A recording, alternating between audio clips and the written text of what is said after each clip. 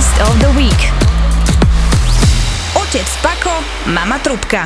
A nevykaj mi, však o koľko som od teba staršia, čo? O 20? Rozmyslí si tú dovolenku. Možno si tam nájdem nejakého bohatého arabského šejka, odsťahujem sa a nechám ti celý byt, aj celé výživné. Aj všetko. Ja ti neviem, Renči. Monči, sorry. Do piči, toto je už fakt vrchol nazvať vlastnú ex-manželku menom svojej milanky. Best of the Week. Starcrack. Koho mi to len pripomína? Však Ninja korytnačku. Nie, z iného filmu. A ako sa to len volalo? Ako sa voláš, cudzinec? Do keľu, ako sa ten film volal? No, mám to na jazyku. Doktorka Queenová, viete s určitosťou povedať, že ste tehotná? Áno, cítim to v žalúdku. Kurva, ja cítim, že mám v žalúdku lochnesskú príšeru a pritom je to hlivový koktail s brokolicou a hoblinami z póru. No, dobre, tak to by sme mali, kánula.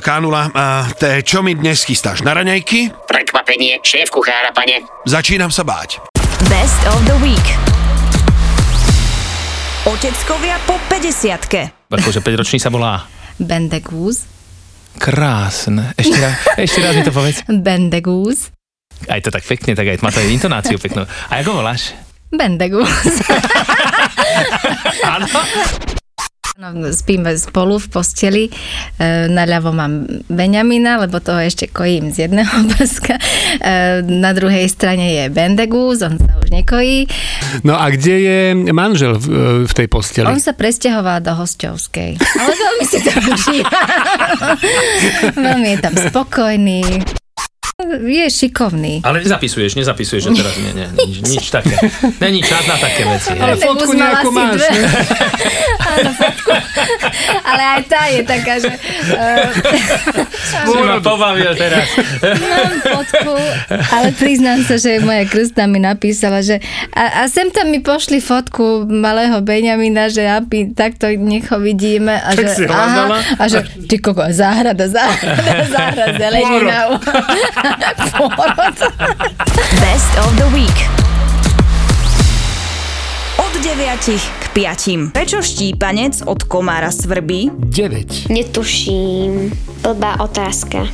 Lebo keď ťa štípne, tak aby to nebolelo, tak to svrbí. Prečo nám niekedy píska v uchu? Lebo tam je voda, alebo si poletuje nejaký motýlik a nám tam píska nejakú peknú pesničku.